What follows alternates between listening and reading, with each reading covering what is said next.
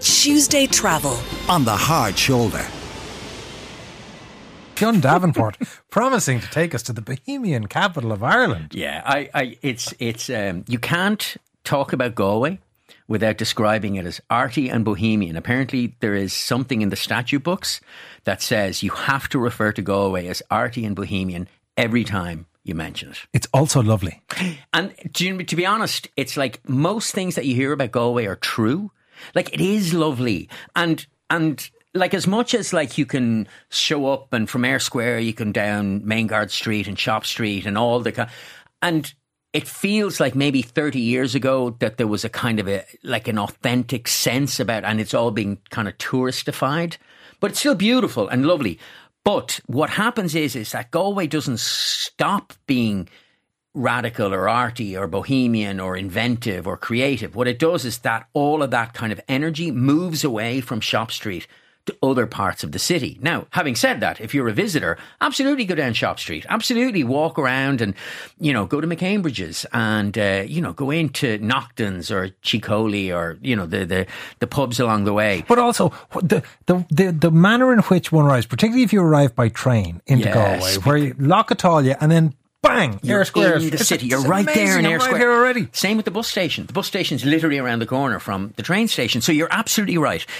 So Galway is all of the good things that you hear about Galway. And as much as and I include myself in the number, over the years you can get a bit kind of cynical or a bit kind of like, because Shop Street feels a bit forced and it's lovely, but it just feels a bit like this is more for the tourists than... It's a bit like what happened to the East Village in New York. Like, once upon a time, the East Village was a genuine kind of centre of foment and creativity, and then it became very expensive, But, so here's the thing. All of that creative energy has moved into the West End of Galway, and when the West End, it's like 5 minutes from Eyre Square. You know what I mean? It's like, it's just on the far side of the Corrib. And so the reason I'm talking about it is I was there last week and I spent a few days in the city. What do you think of the new bridge? Huh? What do you think of the new bridge? Yeah, it's fine. Nice, isn't it? Yeah, absolutely. But it's a bit like Spanish Arch, okay? It's a bit like Spanish Arch. It's like, so Spanish Arch is always it's one of the highlights of Galway. And I'm like, okay, sure. And it's a nice place to sit and it's a gathering and during festival times there's lots of people there. But it's an arch made of stone and it's fine. And in all my years of going to Galway, I have never seen a salmon on the Corrib. Ever, not once. 53106 cost of 30 I haven't. If you've got salmon pictures you'd like to show Fionn. That's right. Having said all of that, so I was there and what I ended up doing is a great walking city. Anton. It's it's got the two essential qualities that make a city eminently walkable. And that's one, it's small enough. And two, there's not anything that's uninteresting. Like, you can just go for an aimless amble and you're going to find something, like whether it's like somebody selling secondhand records or like a small pub or, there's always something nice. Or University of Galway, as campuses go to do for a wander. It's lovely. And it is nice. And the quad up at, that's elegant. That's pure elegant. And if you keep going, then you're kind of on the road to Uachtarard and, but anyway, so the West End, I hadn't been to Galway since pre-pandemic. Now, like anyone who's familiar with Galway, and particularly who's familiar with the West End, will go, geez, Fionn, where were you for the last X amount of years? And that's fine. But with the zeal of the newly converted, I absolutely bought into it. And it doesn't have attractions or major sites per se, but it's just got that creative energy that people talk about Galway and that people move to Galway to be a part of is in full evidence in the West End. I'll bite. Go on. So the next time I go to the West End, where are you recommending I visit? Okay, so for instance, one is that it's really... So I'll give you... So Urban Grind, okay, I got up one morning and I was like, right, I'm going to go for a coffee. So I went to Urban Grind, and Urban Grind is not only do they do... Like, if you're a big coffee fan, you'll like this. If you don't care about coffee, move on. But what they do is they work with local roasters. the coffee is amazing. But more than that, it's friendly. They've got a beautiful airy space at the back with like natural light, and you can sit in, you can have a bit of breakfast.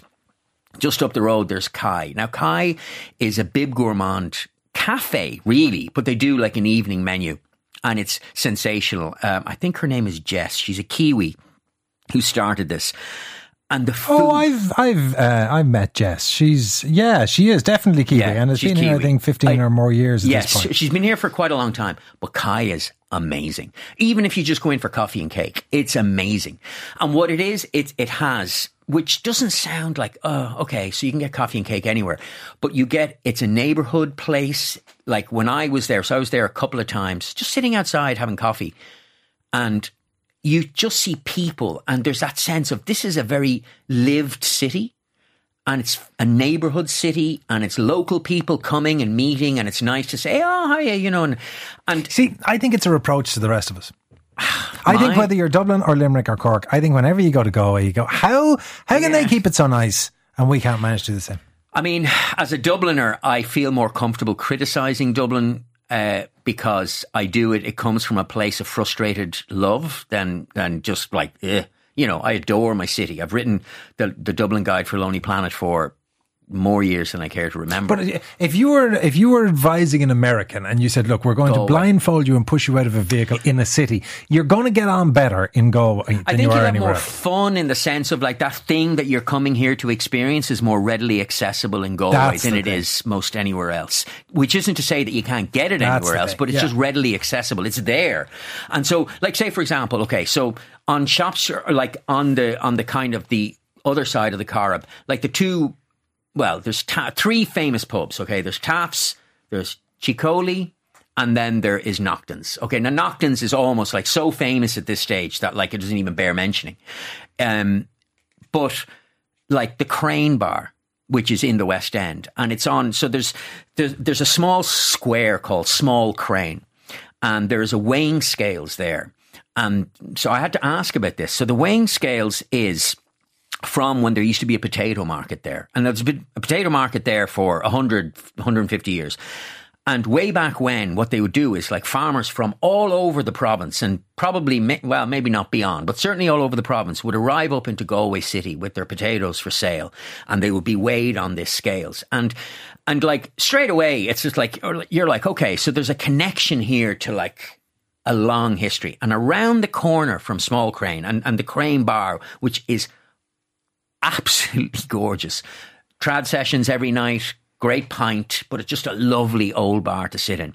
Just around the corner from the Crane, on the same street as, more or less, as all the other places I mentioned, Kai, Urban Grind, is you've got Ernie's. Now, Ernie's is something that we are seeing disappear in virtually every other big town in Ireland, and that is a traditional green grocer that sells produce grown in the locality. People come in the old-fashioned way and bring vegetables and fruits, etc., and they sell it in Ernie's. And like, it's absolutely, and do you know what? It's like a shop, proper wonky carrots. Proper wonky kind carrots. of, but with they the green also do bits things still like, on. I noticed, I was looking around, I was like, so I don't know, for example, like they do Slieveaughty, raw honey from Slieveaughty Farm, like out in Carramore, but it's, and what there is that strong connection between the retailer and the local producer. And ultimately, when we talk about like sustainable travel, we talk about green travel, about responsible travel, that sense of like,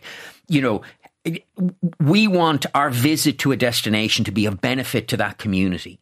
This is an unbelievably good example. It's not a sole example of it. Like, I'm sure listeners will be able to tell me places all over Ireland do something similar.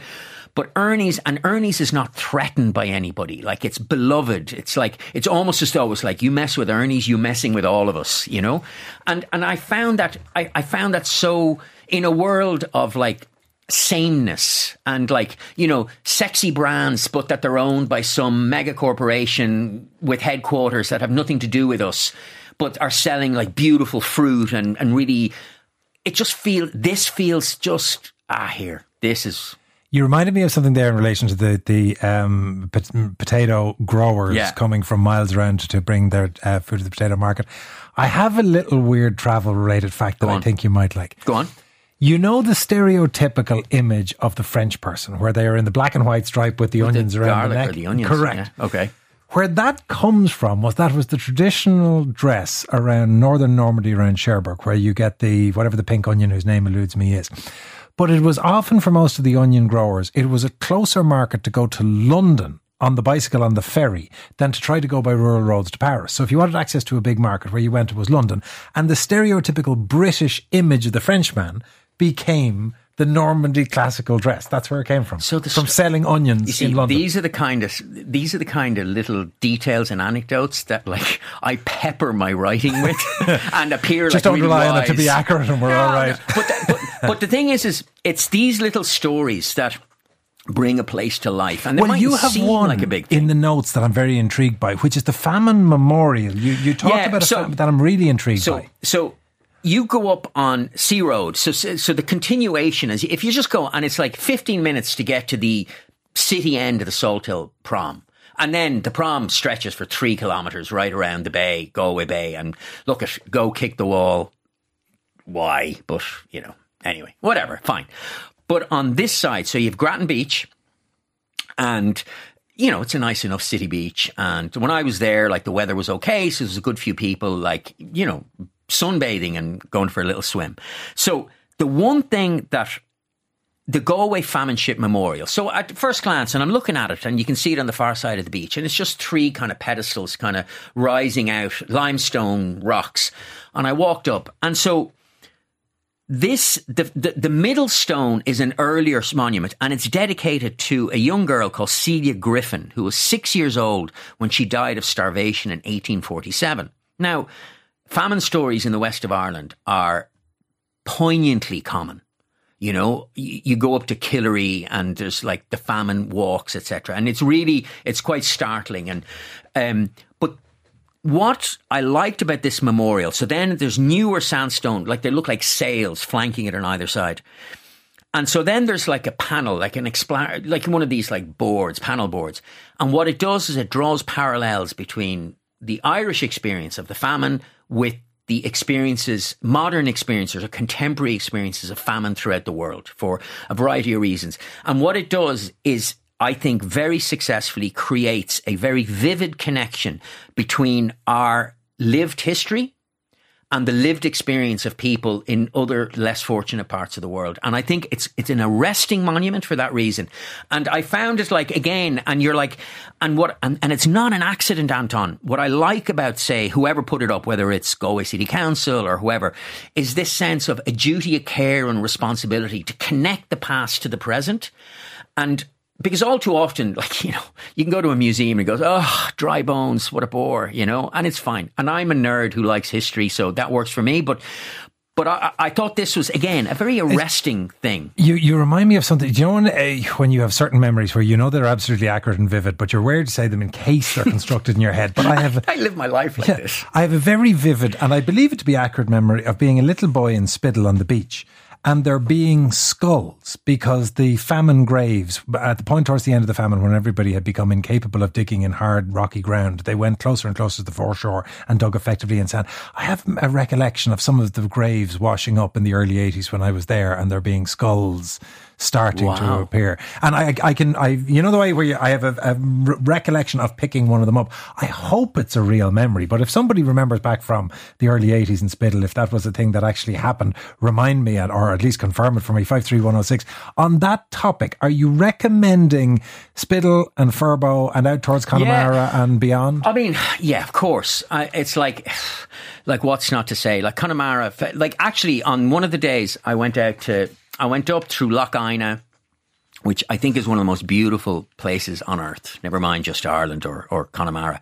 It's one of my favourite places on earth. And it's a savage beauty. It's not soft. It's just, and one of the things I liked is, and you notice it, but maybe you don't pay it as much attention, is on the Corrie Lakes and all the various, is like, there's a little island, the tiny little, and it just covered in trees. And if you ever know, all the trees are bent by the wind, you know, so you feel the sense of this is a land that gets savaged by weather, like absolutely ripped asunder by weather. So all the trees are growing in one line. And what it does is and then of course you've got like, well, the Mam Turks on the kind of nearer side, and then the 12 Bens, once you get to Lough Ina, the 12 Bens behind you. But like, and I went up and I haven't been there for years, or I haven't been into Kylemore Abbey. And Kylemore Abbey is amazing. It's an amazing, it's like there's a big Bridgerton feel to it. Like, you know, the drawing room, the library are maintained. And what's interesting is, so Mitchell and Margaret Henry. Mitchell Henry built it in the 1860s for his wife, Margaret, who he loved. They had been there in the 1850s. She'd fallen in love with the area. So he built her this magnificent castle. As you do. As you do when you love someone and you have loads of money. Happy birthday, sweetie. But so what they, and then kind of the tragedy of the piece is told in these kind of panels where you have like Margaret and Mitchell are having a conversation, because in 1874 they said, you know what, we need a break, let's go to Egypt on a holiday. I can't wait. She picks up a waterborne virus, and dies. So like they lived in the house for 6 years together, and Mitchell stayed in the house for another 20, and I think he was down on his luck. He lost his fortune, etc. So by the turn of the 20th century, he then hands it over to the Benedictine nuns, who have run the place ever since. There was a school there for God knows how many years. I think it closed maybe 15 years ago. But now it's just this beautiful museum. But it's a beautiful place to visit. Really, really nice. And then on the way, and then one of the nice things, just stop, go to the Lough Ina, Killary Fjord. Like Linan is like 15 minutes away. And, you know, and you've got the what's it called? The Misunderstood Heron is the coffee dock that's on just outside Linan. Is that the name? I think it's called the Misunderstood Heron. Slightly baffled curlew. But so, and then Connemara, and then it goes to show, geez, I was there for I spent the guts of the week there, and then I went out to Inishmore one of the days. And what I did was, so during the summer, so you can go out. Obviously, you can go out, whatever it is, like 40k outside. You can get and it's 40 minutes across. But I got from Galway City docks, so literally like 10 minutes from Ayr Square. You get on, and it's 19. Oh, is there one from the city? I thought it was in the summertime. Oh, okay. Yeah. So now, are you an Inisheer man or are you an Inishmore man? I am, well, Inisheer probably, but I went to Inishmore this time. Well, because which one is Dunagus? Dunagus is Inishmore. Right. Yeah. And then there's the other one, the other fort it's relatively close to Kilronan, and it's got an Irish name, Dun, whatever. Someone will know. It's gone complete. I've just blanked it. But, and do you know what the funny, so like I went up to Dunangus, I got a bike, cycled all the way out, 7k. So, and the weather wasn't great. It was like windy, and the OPW guy who's standing, and I was like, just chatting away to him. And I said to him, it's like, such a shame the weather is so bad. And he goes, oh, you should have been here 5 weeks ago. It's gorgeous. And I'm like, and that is useful to me. But I said to him, it's just like, what do you, like, who built this? And he goes, you know, it's mythologically. And then he goes, and I was like, but why? And he goes, the way he said it, he goes, to show the others that I have more money than you. And I thought that was brilliant, because it's just incredible. Like, have you been? I've been in this year. I have always wanted to go and see Dunangus. Dunangus is basically, so it's like 3 walls that are like on the cliff. And it's like, the cliff is like 80 meters, and there's no barrier or anything. Like, I said to the guys, like, it's amazing. And he goes, it would take away from the effect if you were to put barriers up. And but he said to me, he goes like, you're trusting people to use their common sense. And so far, so good. Like, in all the years. Yeah. Honestly, there's 2 areas that at some point I would love to pick your brains on at great length. One of them is Dunangus. The other one that I have never been to, but I'm very interested in, is the Cage of Fields. I think the 2 of them, as sort of archaeological and historical areas in Ireland are absolutely fascinating. And what's the name of the weird square swimming pooly thing in the sea? The Wormhole. Is it the word? No, it's Dragon's Lair. No, it's called Serpent's Hole. Serpent's. But it's called the Worm. They call it the Wormhole. Is this like the depressed heron, or is this the real name? Diving. No. They call it the Wormhole, and it's called like Pollock something or other. But it's where they do the Red Bull diving. It's a cool looking thing. It looks like someone carved a swimming pool, and they didn't. It's like amazing. A rectangular thing. It's class. Right, you've sold me. That's it. Galway for the weekend. Well, at least Sunday, because I'm on air on Saturday. But it's a good way to spend Sunday. Have you seen the weather forecast? Is it going to be okay? Is it worth trying? No, I don't. But if you were there 5 weeks ago, it was glorious. Fionn, thank you very much. That Thanks, is Fionn Anton. Davenport. Tuesday Travel On the Hard Shoulder.